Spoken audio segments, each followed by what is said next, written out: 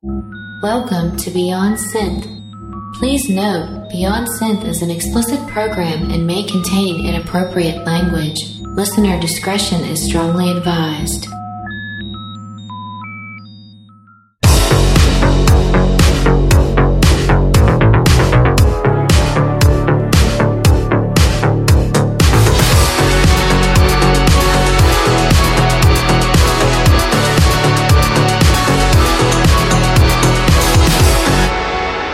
Hey there, welcome to the show. My name is Andy Last, and you are listening to Beyond Synth. This is episode 82, and we're going to be flying by the seat of our pants, or at least I will be flying by the seat of my pants, because there's no guest this week. We've got just a lot of music to play, a lot of things to get caught up on, and we're going to do that now. And normally I go into an episode with a sort of plan, but today I have no plan other than to fill some time, to play some cool tracks, to listen to some listener mail, some junk emails, and by listen to, I mean you're going to listen to me read those things and also listen to some cool music. I have brewed myself a French vanilla. This is a beverage they make at Canadian coffee chain Tim Hortons. I'm not doing any promotion for them. It's just a drink I happen to like. It's sort of a vanilla-y, chocolate milky drink that has a lot of synthetic, caffeine in it and stuff. And it makes me feel all right.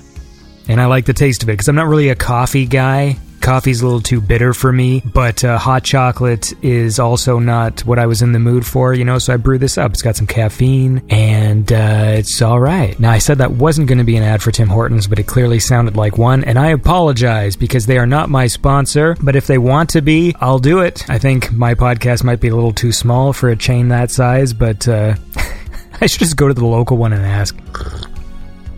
And those of you who are unfamiliar with Tim Hortons, if you don't live in Canada, by local one, that could mean like 50. Like there's literally, especially in Toronto, there is a Tim Hortons on every... There's definitely one on every block, sometimes more than one. I don't know what the American equivalent would be, if there is that many like Dunkin' Donuts or Krispy Kremes, like in that much of a proximity of each other. But Tim Hortons in Canada is definitely a place where, a lot of people will grab their morning coffee and like a breakfast sandwich or something. And they are everywhere, like absolutely everywhere, in every small town. And in Toronto, there is something like 250 locations or something. Like it's absurd. And the thing that pisses me off is that my favorite...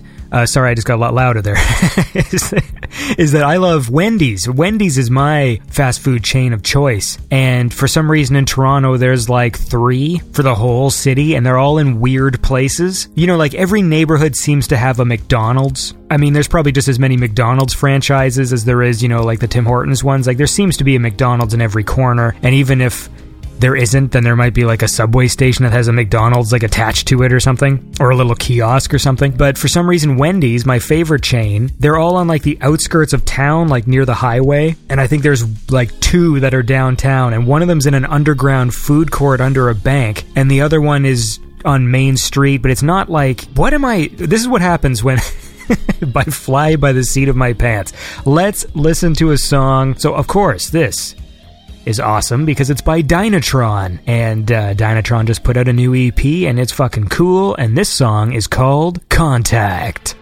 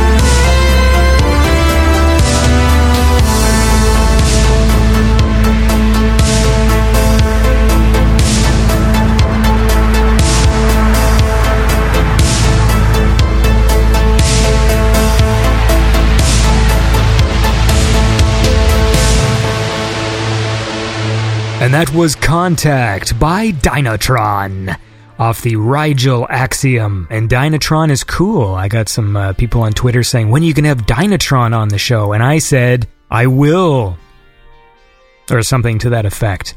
Believe me, if people make awesome synthwave music, they're going to be on the show unless they specifically don't want to do it. I mean, I reach out to a number of people. A lot of times, it seems to work out like there's a synchronicity where by the time I ask them on the show, they're already sort of like sending me tracks or saying that they're interested in being on the show. And usually the only thing that really puts a, wrench in that works, a wrench in the works is if the guest, well, I guess... is if the person doesn't want to be a guest. I can't call them a guest if they're not a guest. And, some people are like that, man. There's some artists who like to maintain anonymity, or they don't want to ruin the effect, Like if everyone sees them as some sort of, like laser pirate, and then like you finally talk to them and they're all just like, actually, when I made that song, Laser Strobe, I used 600 BPM. Whoa, that'd be a really fast song. I can't do impressions of fictional people properly. But the point is that, yes, I do reach out to anyone whose music I think is cool. And my hope is to eventually have them all on. I mean, as you know, there's so many, synthwave artists. And I like to have return guests. I like to get caught up with people who I'm a big fan of. And so, there's still a lot of guests to get to. And I will get to them. Damn it, I will. That's my guarantee. So, how are you today? This is a Mail Sack listener mail day. I'm not going to play the theme song too many times. So I'll play the Mail Sack theme when I read one, and I'll play the junk email theme when I read the first junk email, but I'm not going to play the theme every time because I think that might make people upset if this whole episode was just 2 hours of the junk email theme looped. But that being said, I do love the theme, and Hoo-Ha does great work. Hoo-Ha makes the themes. As always, Beyond Synth is brought to you by Down to Jam. That's downtojam.com. Today I don't have my copy in front of me, so I'm going to see if I can remember this from memory. Down to Jam is I can't. How can... You'd think since I read that thing every week that it would be in my memory, but it's not. Down to Jam, a social networking site for musicians based on musical compatibility. If you're just looking for a partner to jam with or to fill a spot in your band, you're going to want to check out this site and sign up, downtojam.com. Now that's pretty damn good. I think I almost got it word for word. Downtojam.com. Check it out, downtojam.com. A social networking site for musicians to meet up, man. I was reading this story about how they were conducting an investigation into No Man's Sky fraud claims. I still haven't played the game. There's been nothing more divisive this year, it seems, in video games than the game No Man's Sky. And I still want to check it out because I think it looks cool. But it was definitely one that, as I saw, the previews when they were showing the game, I looked at it and thought, this game looks really cool, but I'm going to wait for reviews. There was just something about what I was seeing that I couldn't quite grasp what the game was. So it wasn't a question in my mind that there was going to be, like, false promises or things not delivered on. I mean, every game does that. But it was definitely a really interesting thing the second that came out, and just the backlash on that game is insane. And I wonder how that works. I still want to play it. I feel like it'll be a PlayStation Plus game at some point, and maybe it'll get a second win when people actually play it for themselves without any sort of preconceived notions. Because I think some people were really thinking that was going to be like the second coming of games. And the whole time I was watching the development in those news stories, and I'm like, this is a team of it's a really small team. It's essentially an indie game. So I wasn't expecting a AAA game from it. I just wanted to know what the game was. I mean, if it was literally just landing on planets and flying away, I don't know how long that would keep me interested, and so that's why I waited for the reviews. So it's still something I want to play, but it's just so interesting now. There's people suing and stuff because the game wasn't what was promised, and it's just weird. I feel bad for that team, because if it's just a team of small people, maybe the game was just too ambitious in scope for a team that size. I don't know. We'll keep talking about this. Let's listen to another song first. There was an album that came out around Halloween. Again, I'm still catching up on a lot of Halloween shit. And it was called Hear the Living Dead. And it was a compilation of a bunch of cool tracks. And I'm going to play one of them now. This is a track by Dead Life, and it's called Like Ghosts.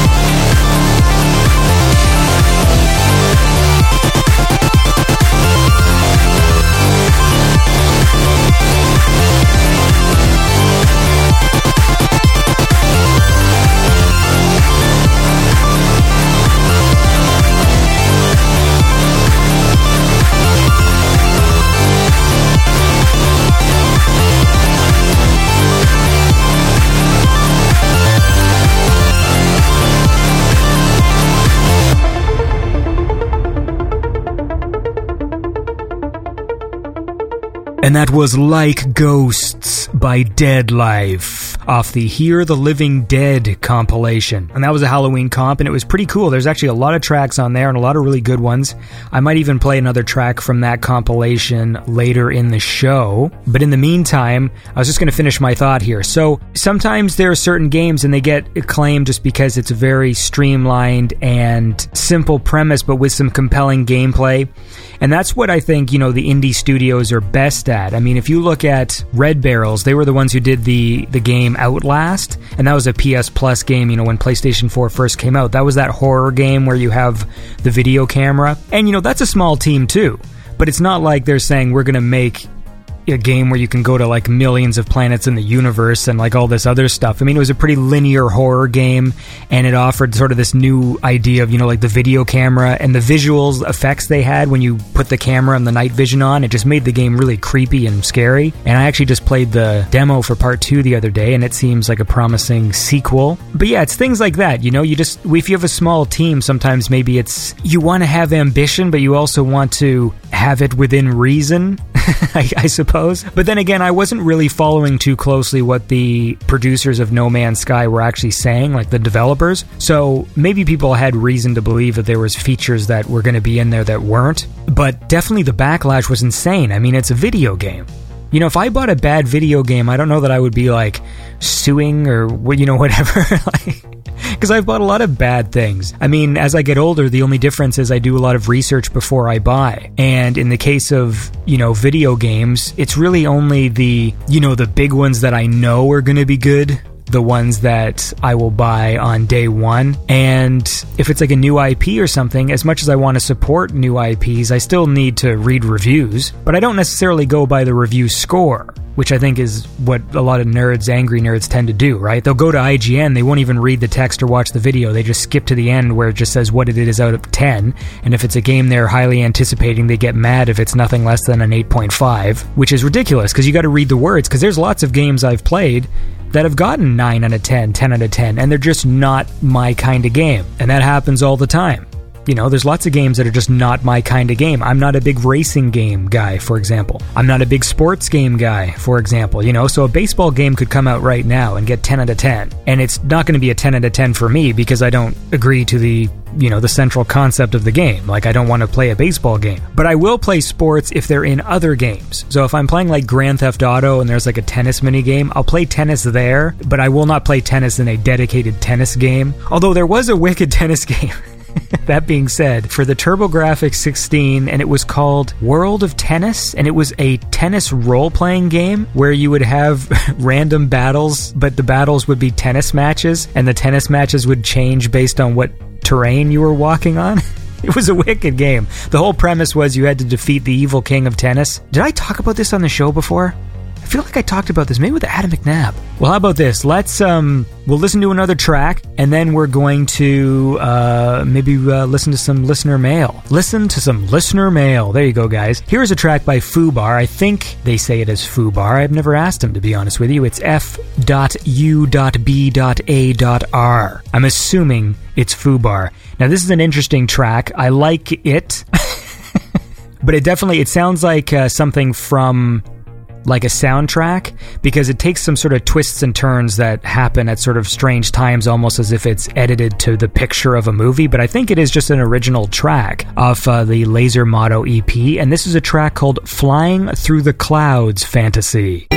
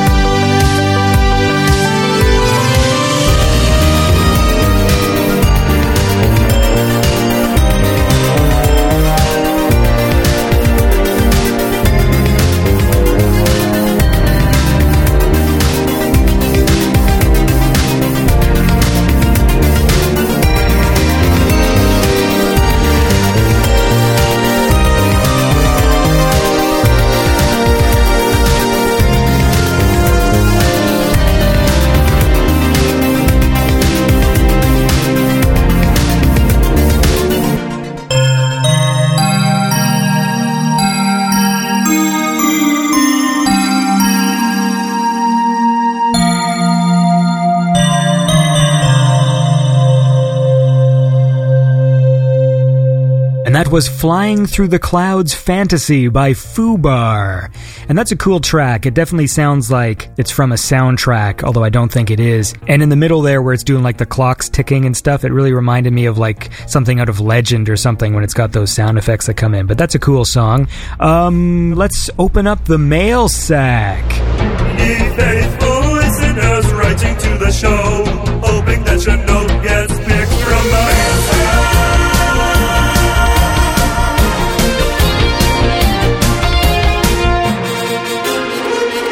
And this is from Lou Rinaldi, listener Lou Rinaldi. And he says, 1986 was clearly the most impactful year for gaming during that decade. What's your personal pick for best game released in 1986? All right, that's a good question. So he's right, 1986 is crazy year for games. I'm just looking at the list now. Metroid, Bubble Bobble, Castlevania, Arkanoid, Kid Icarus, The Legend of Zelda, Outrun, Batman, and of course, Big Event Golf.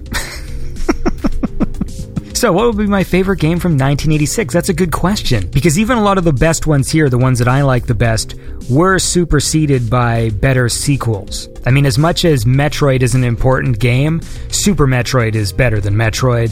And The Legend of Zelda, the Super Nintendo Zelda game is better as well. So I'm going to say this, that although I acknowledge the importance of those games, and they are important, the game that had the most effect on me in 1986 was Bubble Bobble. Bubble Bobble was, I believe, the first Nintendo game I saw, like being played on a Nintendo system. I remember when we were young, you could rent a Nintendo system from the convenience store that was near our house, and I think you got like a few games with it, and I think our neighbor rented it, or maybe they were the first person that I knew that had a Nintendo. And when I saw like Super Mario for the first time, it was like amazing to me that you could play that at home. And the same with Bubble Bobble. I was like, Bubble Bobble, I knew that from like the arcade. And the song in Bubble Bobble is still like one of the greatest uplifting video game songs there is.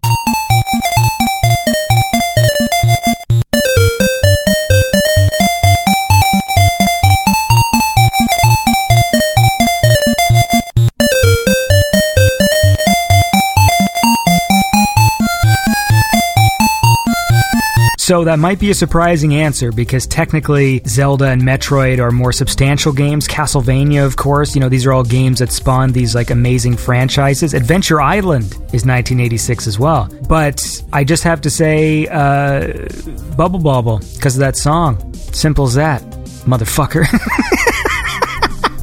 What do you want to do? You want to listen to another song? We'll read some more mail? All right. This is a song by Woob. WOOB off the Overrun_EXE album. What does EXE stand for? It's executive, right? I've never known. Like when you're on a PC and you need the EXE file, it's executive file. Is this completely irrelevant? Yes. This is a track called Driving Through Your Dreams to Save You by Woob. I'm not from here.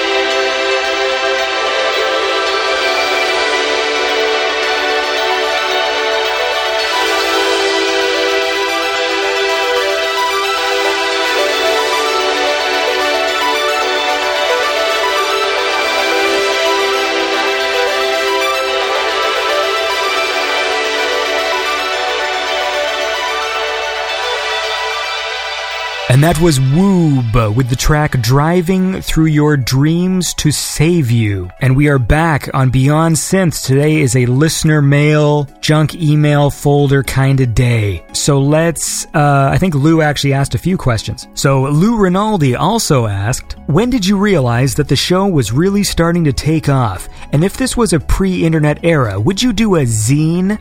No, I wouldn't do a zine at all.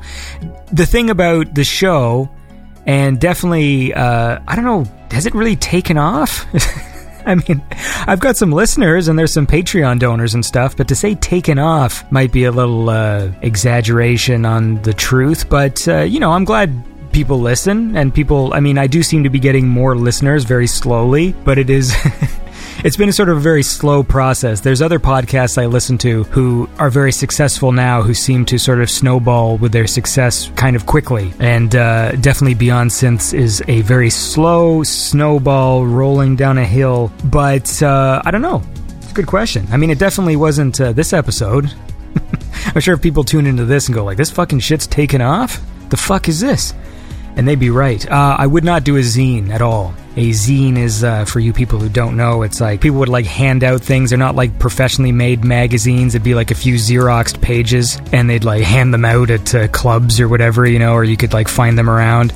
That doesn't interest me at all. Like the actual manufacturing of a magazine, like that's not where my interest lies. If this were back then, it just wouldn't exist. It exists because podcasting is a thing, and because, I can have access to relatively decent recording equipment, whereas I just wouldn't have had that a long time ago. So I hope that answers your question, Lou Rinaldi. And Jeremy Boringer wanted to know, if you could meet one fictional 80s movie character, who would it be? Good question. I guess that depends what you wanted to get out of the meeting. I mean, if you were having trouble with a bunch of street thugs, it'd be cool to meet up with Matrix from Commando, and for him to show up and beat up those people and solve your problems. I think Marty McFly, he seems like a fun guy. He's got a big truck. Likes to skateboard, or just hang around all day at the pool at Phoebe Cates' house from Fast Times. You know what I'd like to meet in real life is Judge Reinhold. That guy's always seemed like such a friendly dude. I don't know why. There's just something about that guy's face. I've always found him just have such a friendly face. So maybe he's like a complete asshole in real life. I don't know. But like in the movies anyways, it just seems to translate. He's just this kind of jovial, smiling dude. And even like his part in Seinfeld was awesome. RoboCop would be a handy guy to know. But I wouldn't want to exist in the world of RoboCop. Although it's fucking heading there, if you know what I mean. Thank you for your question, Jeremy Boringer. And we're going to listen to another track, and then we'll keep this show going. I don't know what I was about to say. Even in my head, this isn't a show. It's like, I don't know what the fuck it is, but anyway, here's a track. This is by Michael Oakley. I think I played one of his tracks a few weeks ago. A super talented dude. Here's a track called Turn Back Time.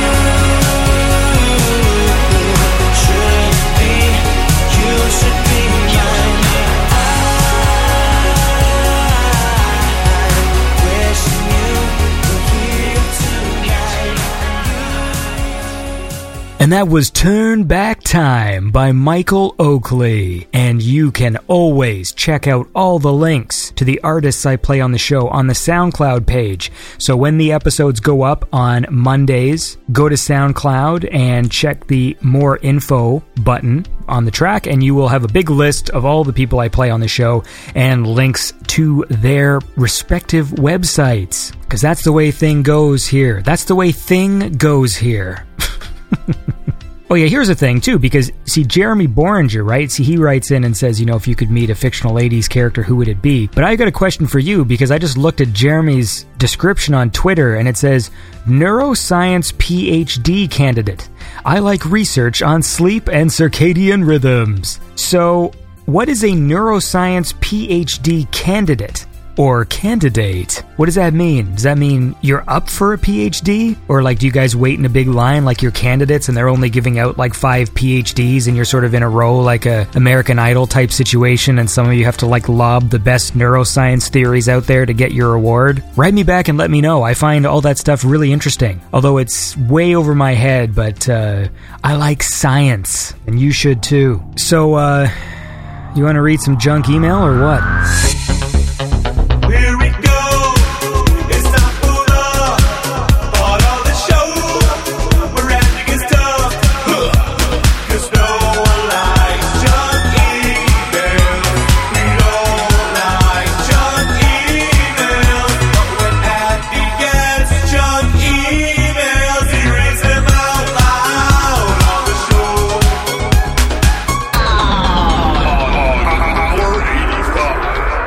All right, this junk email is called Contact Paul George Ankrum, and it's got 5 exclamation marks. I am Mrs. Marina Williams. I am a UK citizen, 48 years old. I reside here in London, United Kingdom. My residential address is as follows: 2-4 Forest Drive East, Leytonstone, London, and then a postal code. Am thinking of relocating since I am now rich. I am one of those that took part in the compensation in USA many years ago, and they refused to pay me. I had paid over $85,000 while in the UK trying to get my payment, all to no avail. Well, Marina Williams sounds like a fucking idiot. Let's continue. So I decided to travel to United States of America, Washington, with all my compensation documents, and I was directed by the Federal Bureau of Investigation Director to contact Paul George Ankrum, who is a representative of the Federal Bureau of Investigation and a member of the Compensation Award Committee, currently in United States. And I contacted him, and he explained everything to me.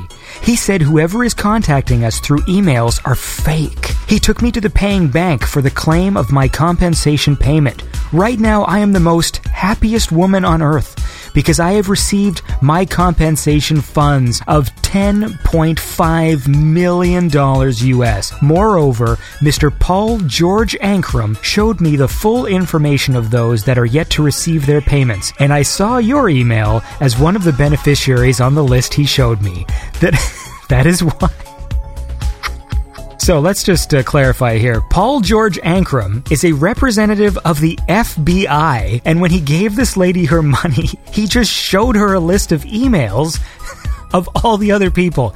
That isn't classified information at all. Amazing. That is why I decided to emailing you to stop dealing with those people. They are not with your fund. They are only making money out of you. I will advise you to contact Mr. Paul George Ankrum. Kindly send your personal details to him to prove your identification. So I need to provide my full name, home address, occupation, phone number, age, gender, and country. You have to contact him directly on this information below. The Compensation Award House... Paul George Ankrum. I think my favorite part of this email is they keep saying Paul George Ankrum every time. Well, he's a representative of the FBI, so what do you guess his email is? Well, it's george.ankrum@gmail, of course. You really have to stop dealing with those people that are contacting you and telling you that your fund is with them. It is not in any way with them. They are only taking advantage of you, and they will dry you up until you have nothing. The only money I paid after I met Mr. Paul George Ankrum was just $455 for the paperworks. Take note of that. Once again, stop contacting those people. I will advise you to contact Mr. Paul George Ankrum so that he can help you to deliver your fund instead of dealing with those liars that will be turning you around asking for different kind of money to complete your transaction. Thank you and be blessed. I should also point out that Paul George Ankrum also asked her for money to complete the transaction. And he's a fucking member of the FBI. I think you're all saying, how come we haven't listened to some music in a while? So let's listen to another track. This is a song by Paul George Ankrum. Never mind, it's by Beckett. It's another track from the Hear the Living Dead compilation, and this track is called Dead Tired, Dead Walk.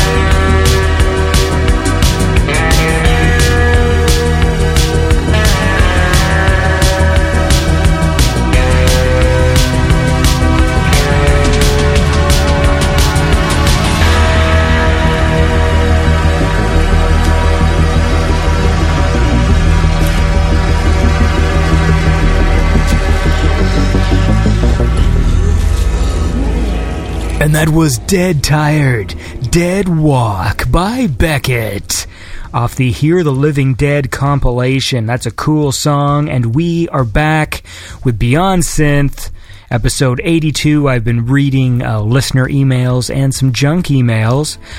Maybe we should go to the Patreon. How about that? Patreon is a way you can donate to the show if you like what you're listening to. You can send a couple shekels my way to help me make the show, and we've got a couple goals to reach, and if we reach those goals, the show gets to become even bigger and better. But any amount helps. I mean, some people are donating, $5-10 a month, but honestly, like, if you want to donate $1 a month, that's awesome too. I mean, every little bit, helps the overall thing.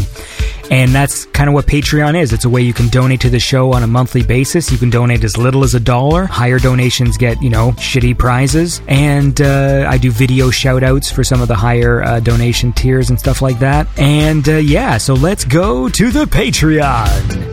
Now you better listen up, 'cause I'ma tell you what to do. Let's move the show up on Patreon, that's for real. Subscribing, you belong up in the higher echelon. Now let's see who gave money on Patreon. So as always, I'm going to thank Lucas C. and Brendan Kellum, Ravonia, Power 85, Lunar Baboon, Terrence Thompson, Knox Bellow, Nathan Winter, Russ Nyes. Well, this is new. Data Suck. Thanks, Data Suck. That's a new one. Data Suck, new Patreon patron. And thank you to Seach and the Fear Merchant and Simon Norberg. Is that new? Wait, I don't think Data Suck is new. I think he just changed his name, but Simon Norberg is new. You guys are trying to trick me. Every time you change your names, I think it's like a new donation person. But Simon Norberg, thanks, buddy, for donating to Beyond Synth. I appreciate it. And then there's Zikarax and Tomas, whose last name is also written now, and I cannot pronounce it, and I won't even try. I'm gonna try. Bubensik. Tomas Bubensik.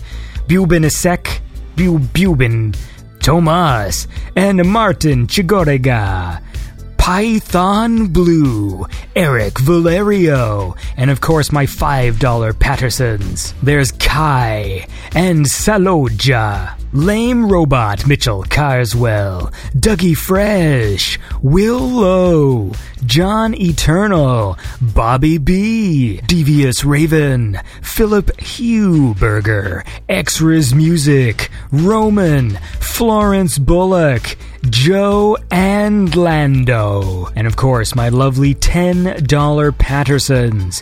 There's Jake Last, Trevor Resnick, and Colin Bennett, and of course the king of the Pattersons, Scotty Galden. Thank you all so much for donating to Beyond Synth. It means a lot to me. Let's try and reach those goals, man. If you got friends who you think would be interested in Beyond Synth, let them hear the show, man. They will probably hate it.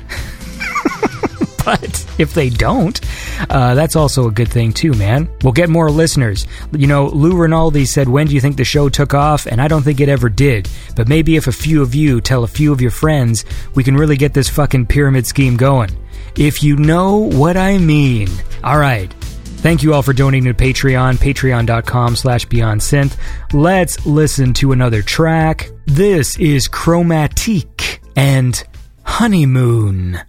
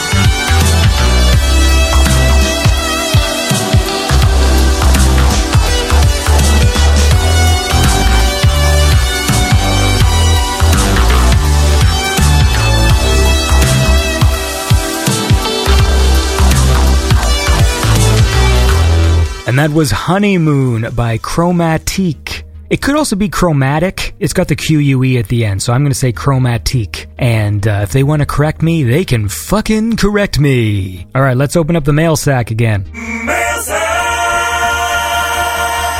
This is from Bit Apart, longtime listener of Beyond Synth. Hi, Bit Apart.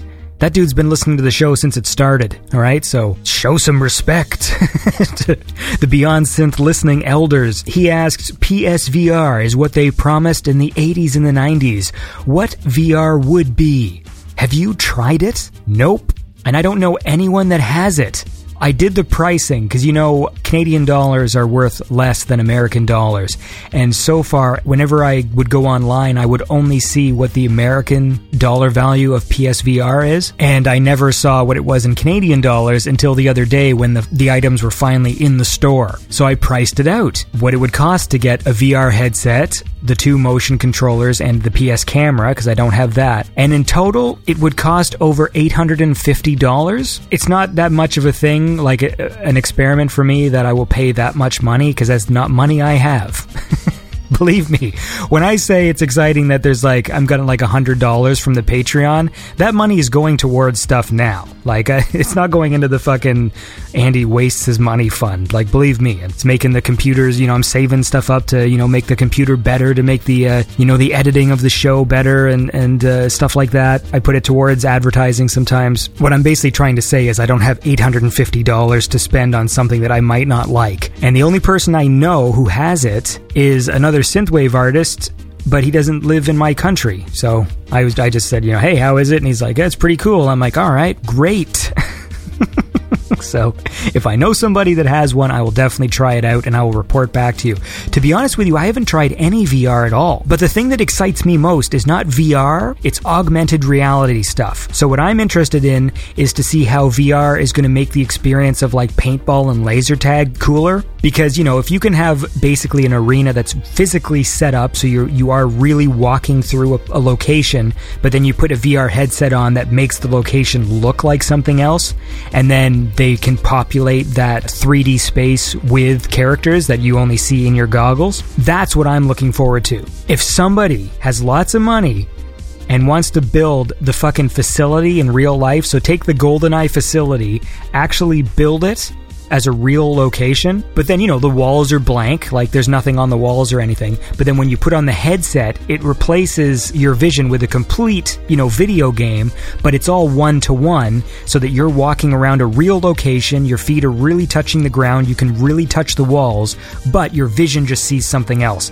And then there's all these virtual bad guys, you know, running around that you get to shoot. I mean, literally, you could be like holding a stick in your hand, but your goggles would show it to you as like a wicked laser cannon or something. And that would be wicked. And that's what I'm looking forward to, because there's just something about the idea of sitting in a chair and doing VR that just feels wrong. It just seems like it would be disorienting. I mean, I read lots of stories of people who it makes them sick.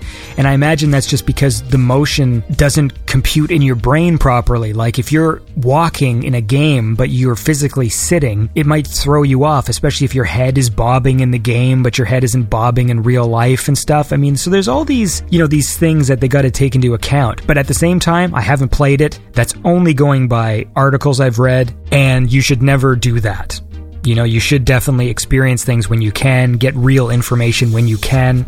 That's pertaining to everything in life, and not just go by some person's opinion or whatever. I mean, really, you know, see for yourself. So that's the point.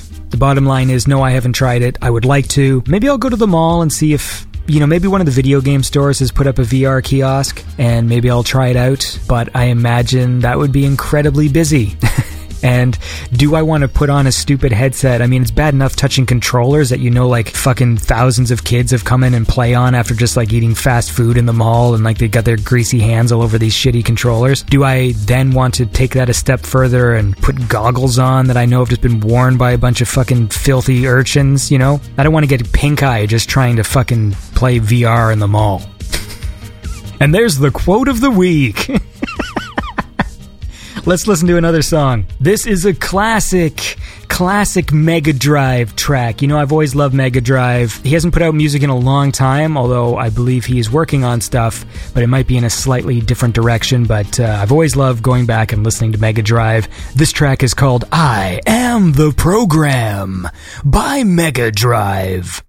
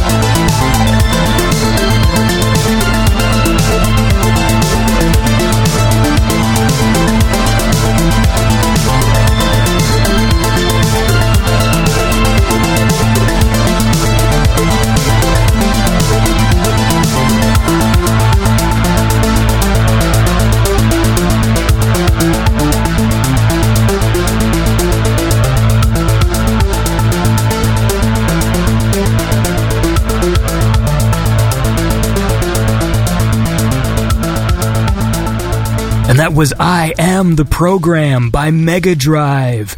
And we are back on Beyond Synth, just reading some listener mail. I just read that one from Bit Apart about VR, but he also wrote me another question, and it says, here's another one. If you had a DeLorean, to which time would you travel? Back or forth? And honestly, I think I would travel back in time, because I feel like the future, I mean, if you stay alive, you're going to see the future. I know that sounds weird because they might have really cool things in the future, but if you have a time machine, you have the coolest thing there could ever be. Maybe that's taking the fun out of the game a bit, but like honestly, if you have a time machine, what are you going to see in the future that's going to be better than your time machine, right?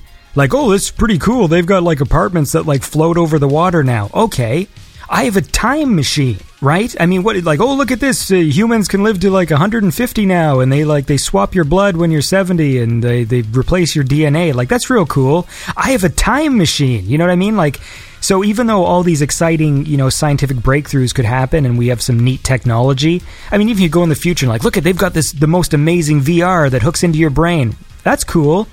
Again, I have a time machine, so I would actually go back in time. I mean, I would probably do the, you know, not that I would cause mischief, but I would definitely take advantage of the fact that I know the future, and it would allow me to exist in the past a lot less stressful. You know, I think now, especially with the internet, you're just bombarded with information all the time, and a lot of it is bullshit. It can be stressful. Like, I feel that stress. Sometimes I feel like websites should even be liable for producing stories that are there just to stress you out, and then you find out that there's actually like nothing to it, or it's fucking fake, or they just made the headline super awful just to really grab your attention. And that pisses me off. And I think if you went back in time, you would just have the peace of mind of knowing, like, yeah, the world didn't blow up. You know what I mean? Like, if you go back to the 80s and, you know, when they were all afraid of certain things, and you could be like, yeah, I mean, you know, I know it's still going to go for another few years, you know? And, like, even if my time machine broke in the 80s, I think I would be fine living in it. I think it would be a little bit relaxing, and I would have this knowledge of the future, so I would be able to sort of navigate through it. And then I would go to a lot of places where they do workouts, where the women are wearing those spandexy outfits with like the thongs. You know what's sad? When I read this time machine question, that's like the first image that popped in my head. It's the stupid spandex outfits that the girls wear at the workout places.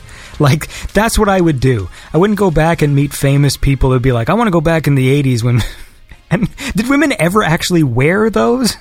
Or was that just in movies? You know what I mean? But the thing is, since I would know movies in the future, I could like install myself as like this wicked movie producer, because I would just like show up and be like, yeah, Ghostbusters, yeah, I think we'll fund your film. You know what I mean? Because I would know like what movies were going to be hits and stuff. Back to the Future, huh? Interesting idea. And I would know to not make the mistakes that people made in the 80s. Like, I would know, okay, well, don't be a damn cokehead, because you're going to fuck up your life and be this idiot, but take advantage of the fact that, you know, all these other people are being fools around you, and then you could really, I don't know what I'm saying now, that I'm going to go back in time and become like a record producer or something. I don't know what I'm saying. Like, and all these fuck-ups around me like are doing too much coke, but I secretly know that it's bad for you and they don't yet. Let's listen to another song. Stupid.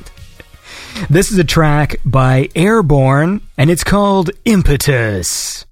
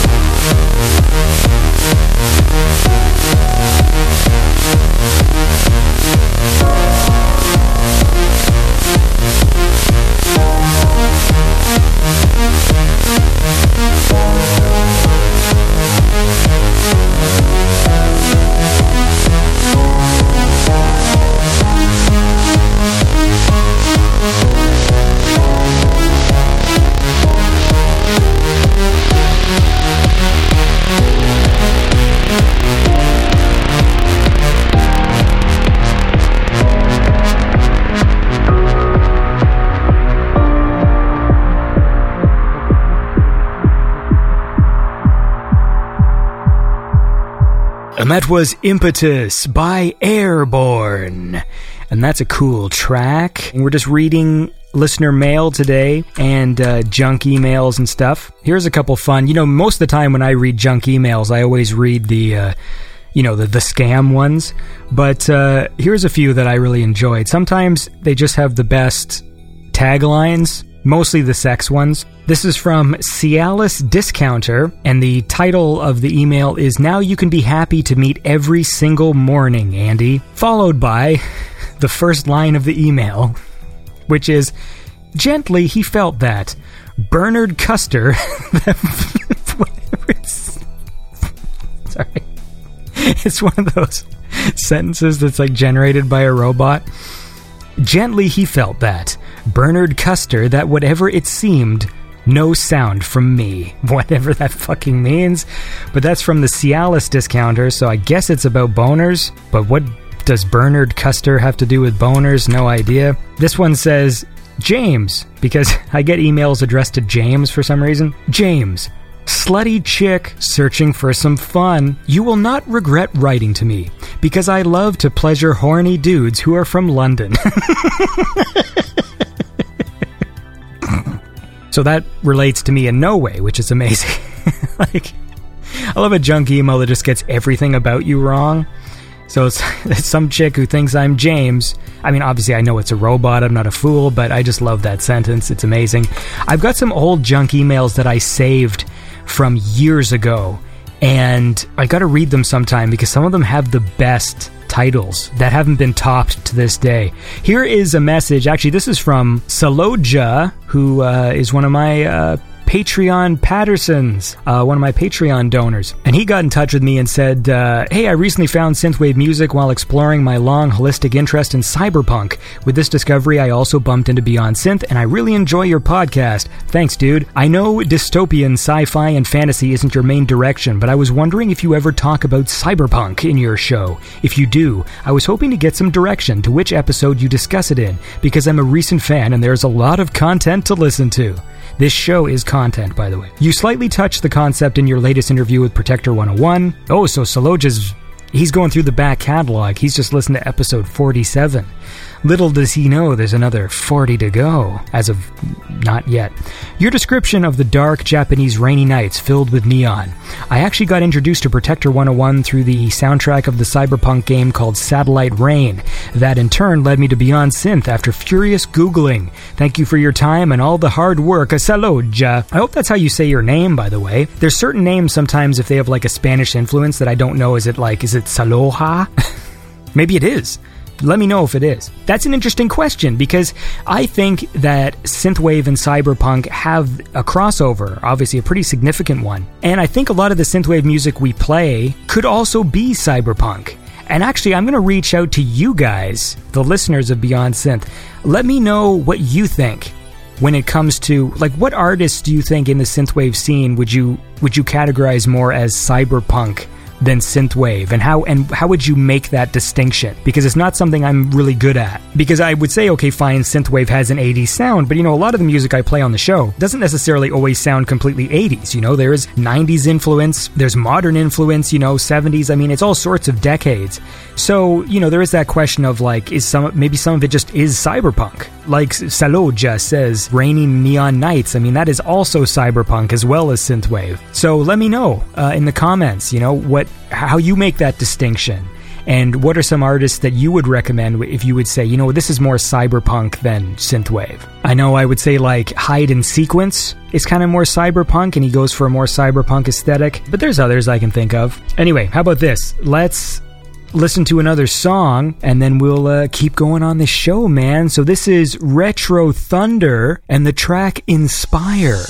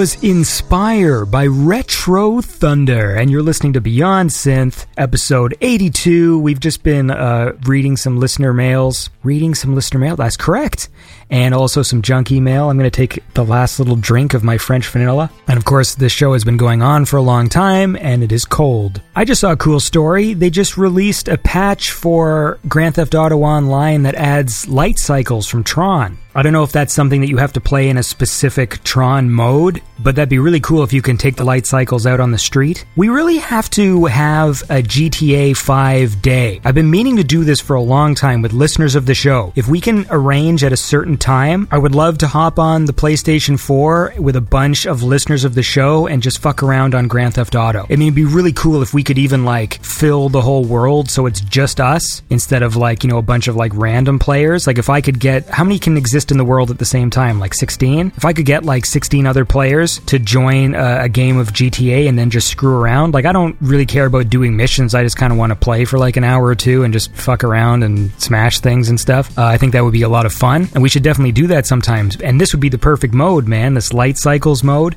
But what I don't know is how it works. I think I just saw the trailer and it said you could actually do the thing where you make the laser trails, and if you cut people off, like they crash into them and stuff. But I don't know if that's a specific like Tron mini game and that you can't take the light cycles out of it, but hopefully you can, because that'd be pretty cool. And before I forget, please like the Beyond Synth Facebook page. That's facebook.com/beyond.synth.podcast and soundcloud.com/beyondsynth, and you can send me messages there or to my Twitter account as well, at Andy Last on Twitter.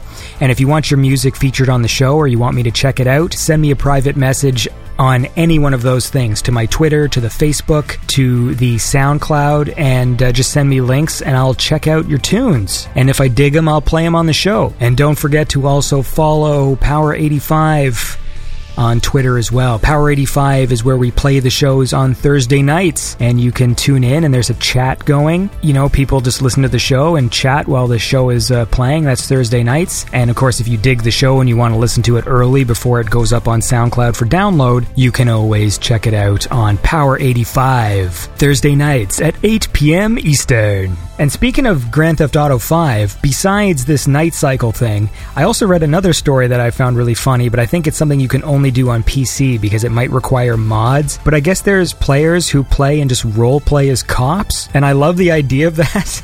Like that they're actually like pulling people over and like fighting crime and stuff.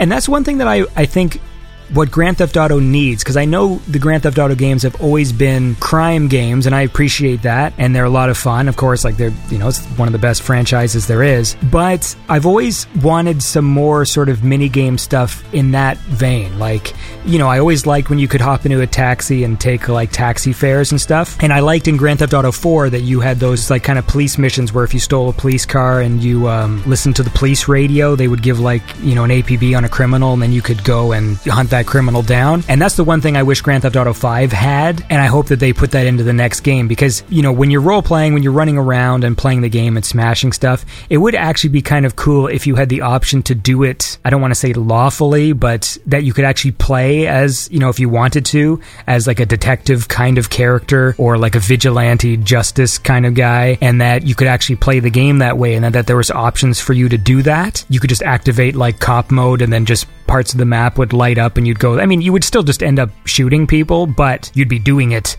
as a detective, you know what I mean, or a vigilante or something. And I think that would be pretty cool, because right now you can technically do that, but it's like in your imagination that you are being a vigilante or whatever. And it'd be cool if there was a mode that really acknowledged like, you're a vigilante, you know, like that'd be wicked. Let's listen to another song. That's how I feel about that. This is a track called Business is Good by Insert Coin.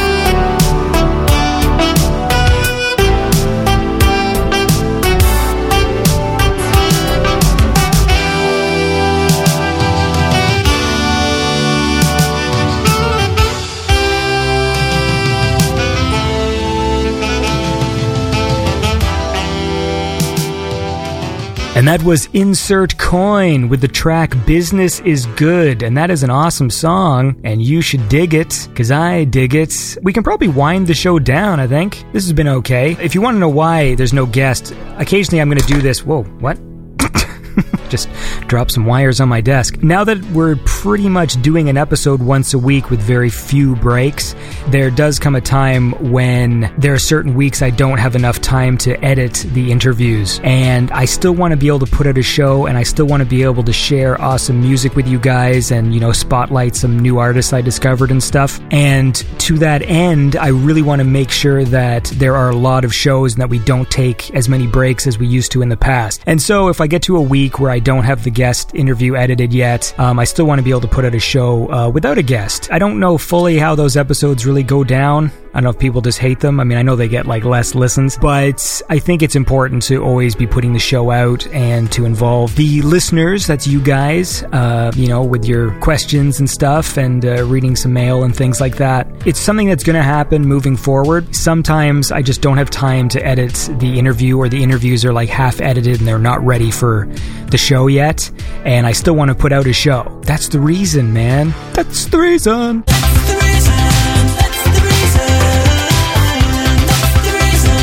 We're going to wind the show down. Thanks for listening, by the way. I hope you guys have the best weekend you could possibly have. If you still have some leftover Halloween candy, eat it up. It's only been a week or 2 weeks. I don't remember. And, thanks for listening to Beyond Synth, guys. It means a lot to me. I think we'll end on a track today. I haven't listened to this one in a while. It's by Von Herzog. It's called Pyramids. I've always dug this one, and I thought it'd be a nice track to end the show on. So thank you guys for listening to the show. Tune in next time, and I'll catch you on the flip side. Nope. Sorry. I'll catch you next time. Catch you on the flip side just sounds wrong. And now let's listen to a little Von Herzog and Pyramids. And have a nice weekend. Balls.